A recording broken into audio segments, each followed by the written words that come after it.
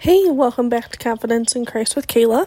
Today we're going to read John 9 verses 2 and 3.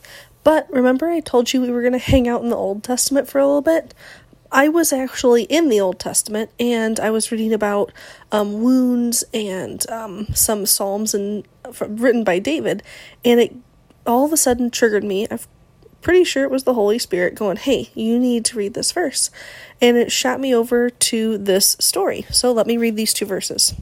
It says, Rabbi, who sinned, this man or his parents, that he was born blind?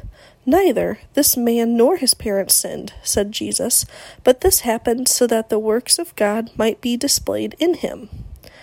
Now, I don't know why God brought this to my mind, but I just feel like I need to tell you that sometimes things happen in our lives not because we've done something wrong or that we're being punished or anything like that.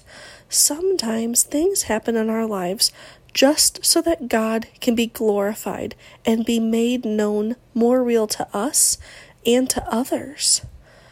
Isn't that just wow? Isn't that so cool that God does that? He can work through us and in us, even in those upsetting, sad, and just wow, hard times.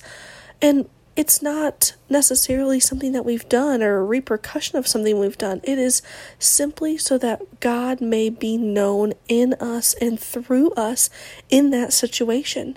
And what an honor it is to be in those spots. When my mom passed, it was hard, and I'm still dealing with grief and regret and just all those things.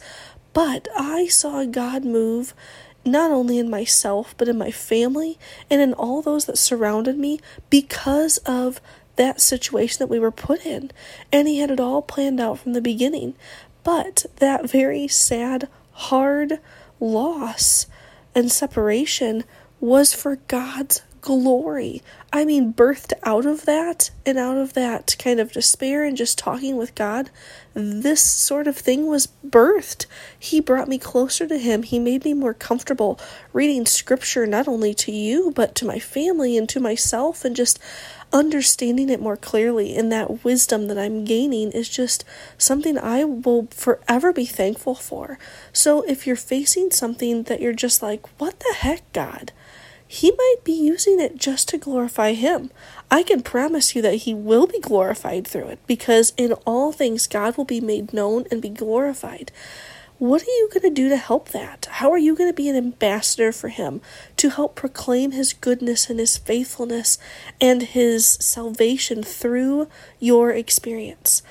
Take some time and talk to him about that today. See what he has to say about it, and go forward with thanksgiving in this situation, knowing that no matter what happens and how you handle it, he's going to be glorified and his kingdom is going to be known. So you can't mess that up. So woohoo for you. And he's going to do it. He's going to be known more through you.